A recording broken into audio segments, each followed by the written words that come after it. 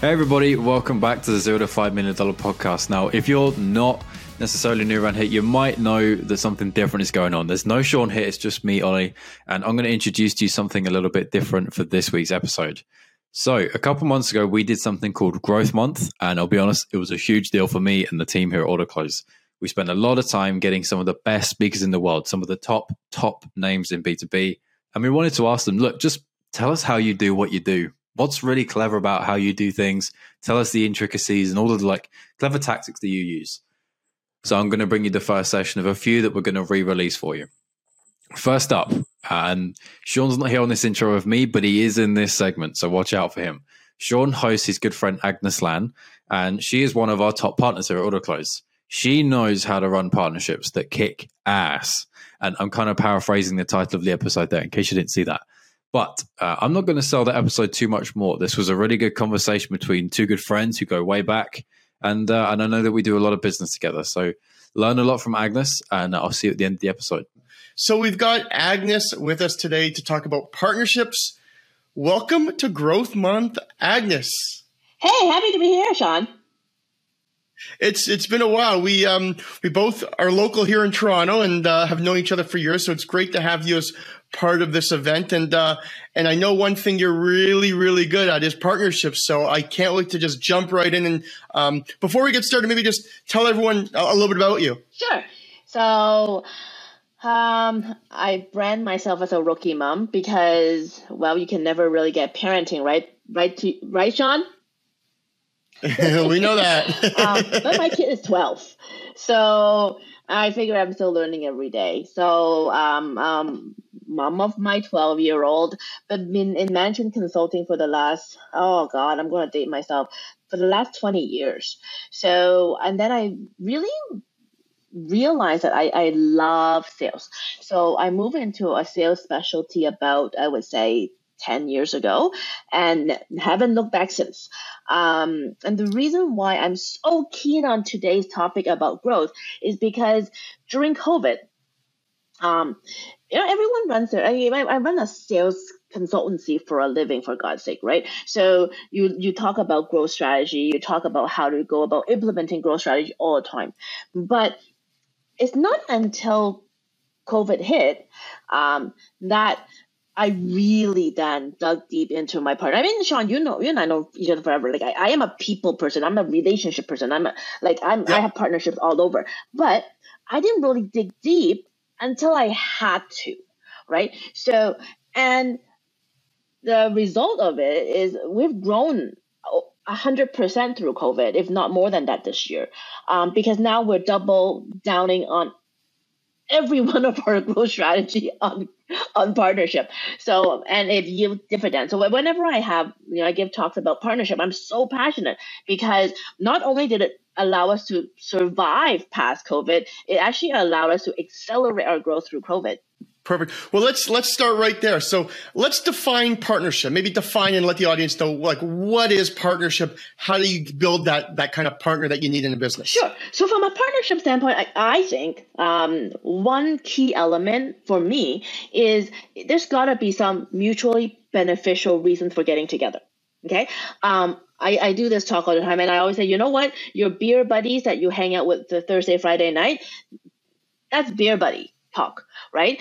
Just because you enjoy someone's company, it doesn't mean that you guys are good partners. So let's start off with some mutually beneficial goals of why partnering is important. And also the idea of overlapping skill sets. If there's too much overlapping skill sets, the partnership becomes, less dependent on each other. And if there's less dependency on each other, then it's hard to really hang on to the partnership, if you know what I mean. It takes two to tango, right? So definitely common goals, definitely a way to bridge the world together and sort of complement each other's world. I like to think it's always a revenue goal. It's not always a revenue goal. Sometimes it's a capacity goal. Sometimes it is a brand recognition goal. But regardless, there should be a common goal and a reason for getting together. Got it. So this whole month, all we're talking about is growth. We want to help businesses grow.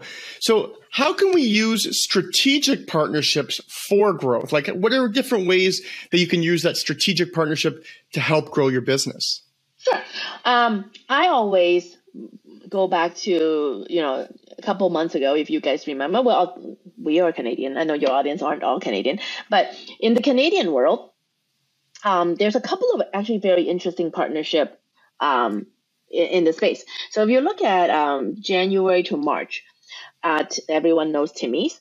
Timmy ran a huge partnership with Justin Bieber, right? Yep. The reason for that is because if you think about it, the average age of coffee drinker that goes to Timmy's have increased significantly, and they realize that they're not getting those younger ones to come through. So the collaboration between Beeps and Timmy's allows them to bring younger folks into the Tim Hortons of the world, and statistics show it was a success. Right? You now have kids wearing those silly toques. Yeah.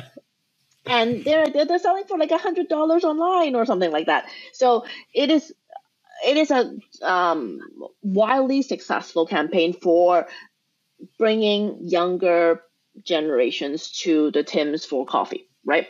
But if you think about that, that's a short-term, one-time thing, right? And for the Beeps, like, I was actually, funny enough, I was talking to a bunch of Americans the other day, and they're like, "What? Justin Bieber is Canadian?" So even elevating his own brand image as a Canadian as well. But if you look at also another partnership that the Beeps did a while ago is a longer term partnership with the Maple Leafs, right? The Drew House designed the third jersey for the Leafs playoff time. So, going through it, there is longer term partnership and also shorter term partnership for different reasons. Other things that I've really enjoyed during COVID is there is a partnership between Home Depot and Instagram. So now if you look at the Home Depot, I guess if you look at all these awesome Instagram and then you look at the people that actually walk into Home Depot, you're like, there's no way there's a partnership there, right? Yeah. But it's interesting because they must have found out something, that doesn't meet the eye, is the brain behind those renovation is really the Instagram followers, not the people that's walking through the Home Depots. So what they ended up doing was, where possible, where there is a Home Depot material that you need to buy, there's also a Home Depot link, and where you'll find it in which aisle. So that, combined with, hey, look at this is what we can get at home, right? Allow for actually significant traffic in Home Depot during COVID time because of that particular campaign. And interestingly enough, the stats also show that IG now have more male followers. So, those cross collaboration have been hugely successful for those organizations. So continue to talk about, partnerships and obviously fueling growth. Maybe you can give the audience some examples of partnerships that are fueling growth. Like, is there other partnerships that you can think of that are really helping drive that growth in the business? Sure. Obviously, brand collaboration is huge, right? But also, if you think about another type of collaboration, it's capacity collaboration. So if you think about organizations that don't have the capacity to do some work, like we're a consulting firm.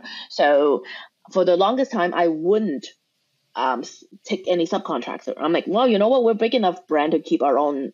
We don't need to subcontract. So I obviously can't say it here, but we decided we're going to take some subcontractor work during COVID, and that account have blew up huge for us because our skill set is a different skill set than they normally bring to the table, and we're so agile that we're able to also ramp up resource as well. So it allowed them to have quality work that they need, and yet at the same time they don't need to do the dirty work, right? They want to outsource the stuff that they're not good at. So for us as a consulting firm, it was a great move. It wasn't mind you, and that's some of the things that I also want to talk about today too, is sometimes a partnership may not be what meets the eye. So when I signed the agreement with them back in 2020, I would never expect this amount of growth from them, from this particular deal or MSA. But as you grow the relationship to be from maybe a vendor to a preferred partner to like now the top partner that they have in this space, it's a progression of the trust that they have in you, but also a progression of the partnership responsibility and the partnership deal. So keep in mind that partnership isn't always a one-time short-term thing. You could grow with your partner and then both, mutually benefit from a good partnership arrangement. Got it. So I know a lot of people think that partnerships is for the big guys. It's not for the small guys. Isn't partnership just a strategy? Like when you say it's for both big and small? Absolutely. So we're small. There's only 13 of us. So it's not like we're a huge consulting firm. But one of our biggest partner is actually Scotiabank. So they're like, well, why, right? So we specialize in sales and marketing. So naturally, we have quite a few pipe in our area. So we were able to partner with Scotiabanks of the world and work with their reps, work with their commercial banking center, and work with them on a go-to-market strategy together to attract more people in the bank, right? And because we are very good at what we do, and because they are a brand name, we each get what we need in this particular partnership. So, and I always want to point out whenever I give this talk to small mid-sized business communities is everyone fears, oh, I'm the small guy. What do I have to give, right? And maybe it is for the big guy. Number one thing, stop thinking you have nothing to give. The fact that you're in business, you have customer, there's something you have that someone else doesn't, right? Dig deep into why you are so good at what you do. And the other thing that you need to do is to be able to articulate why you're so good at what you do. I think that's the piece that sometimes is missing for the small guys is they don't know how to articulate. They don't know how to ask. The other thing that's quite important is I would actually argue that point that because you're small, you need to find more partners because you have less resource than everyone else. So another way that we've been going to market with actually quite a bit more small mid-sized businesses, there's about 5 of us, 5 small mid-sized business entity where we get together and we host these events called the Small and Mighty events. So we host these summits for each time about 120 to 150 people pre-COVID. And we're going to try to sort of get some of that back in now that hopefully we're at endemic. But because our marketing resource is limited. But if you think about it, 5 companies' marketing resource becomes a bigger budget for us to do something with. So we host these events where we invite people to listen to top end speakers about various different trending topics, pulling the community together. We even have on top of our summit networking event, but we even started a business award event at the end of the year as well, because the small guys, like if you think about people working hard, they work harder than anyone else and they get no recognition. Yeah. So as a group, we got together and we're like, you know what? They need to be recognized. They deserve to be recognized. And that was the brainchild. We're like, at the end of every year now, we have Small and Mighty Awards and we celebrate 6 entrepreneurs. Actually, Sean, you'll be we started with GTA. Last year, we had 2 Vancouver winners and 1 Halifax winner. Like they're now coast to coast celebrating with us their success and last year's theme was, surviving and thriving during the pandemic. Yeah. But it's so encouraging to be able to pull it together. So what started as, let's pull our marketing money together so that we can have more leads to share becomes such a feel-good cause for the 5 organization that continues to do it. Like this is our 6th year. Yeah. So, are there common elements of partnership success and failure? Like, what are those common elements that you see that can be, for the good and the bad? Yep. So I find a few things. Number one is common goal. I think that whole beer buddy thing is real. 87% of partnership deals or partnership arrangement, they don't work out because of that. I enjoy your company. I think you run an awesome organization. I want to partner with your organization, but there's no real end goal. So stating those real end goals or what success look like is key to any partnership.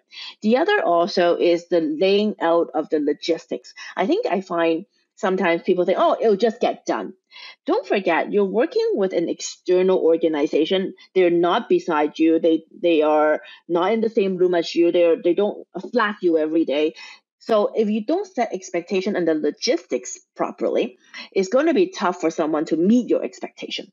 So really setting out the logistics and laying it's about, that's too petty to do. No, because what you're now air quoting as pettiness prevents us from getting into an argument later, and worse, not meeting someone's expectation. Because in order for you to have continuous growth through partnership, you have to at least hit those small project milestones in order for us to have bigger and better deals that come through, right? So definitely the logistics part, people tend to forget, and the expectation part. Also, and just getting all that upfront done. The other thing I've also noticed is the idea of share staff. So when you share the staff, make sure that they are learning also from each other, because from a staff standpoint, they want to learn, right? That's why they want to be on these special projects. So having too much overlap, I find sometimes there could be friction. So really put some thought into putting that special team together and make sure that the team themselves are getting something out of it, aside from just the company gave me a mandate to finish this thing. Got it. So let's do some samples. Do you have any samples of good business to business partnerships as well as samples of business to consumer collaborations? Absolutely. So if you think about good business to business, what I always like to say is the idea of App Store. So one of the reasons why people love to use Apple, I'm an Apple user, but Play Store is the same thing, right? The idea of a marketplace. So I'll sell more hardware if I have better apps, right? And within the apps exchange, right, within the App Store, the better apps they have, like the per vendor, the other apps comes into this marketplace.